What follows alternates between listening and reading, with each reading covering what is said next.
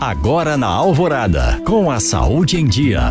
Oferecimento Grupo Citofarma. Há 25 anos viabilizando saúde com ética e responsabilidade. Os primeiros lotes da vacina bivalente contra a Covid-19 devem chegar ao Brasil já no início de dezembro. A previsão é da fabricante Pfizer, que tem acordo assinado com o Ministério da Saúde para a entrega de todas as vacinas disponíveis e aprovadas pela Agência Nacional de Vigilância Sanitária, a Anvisa. Os primeiros lotes da vacina bivalente vão reforçar o enfrentamento da pandemia. Isso porque oferecem proteção contra mais de uma cepa do vírus. A entrega da vacina bivalente ao Brasil está em negociação há pelo menos 2 meses. De acordo com a decisão da Anvisa, as vacinas bivalentes podem ser aplicadas no Brasil como dose de reforço na população acima de 12 anos. Identificados por tampa na cor cinza, cada frasco terá 6 doses e a vacina não deve ser diluída. É importante reforçar que as doses monovalentes disponíveis neste momento nos locais de vacinação de todo o Brasil são eficazes contra a doença e protegem contra casos graves e óbitos. Os brasileiros não devem esperar pela chegada da vacina bivalente, mas procurar os postos de vacinação mesmo após o prazo para a dose de reforço.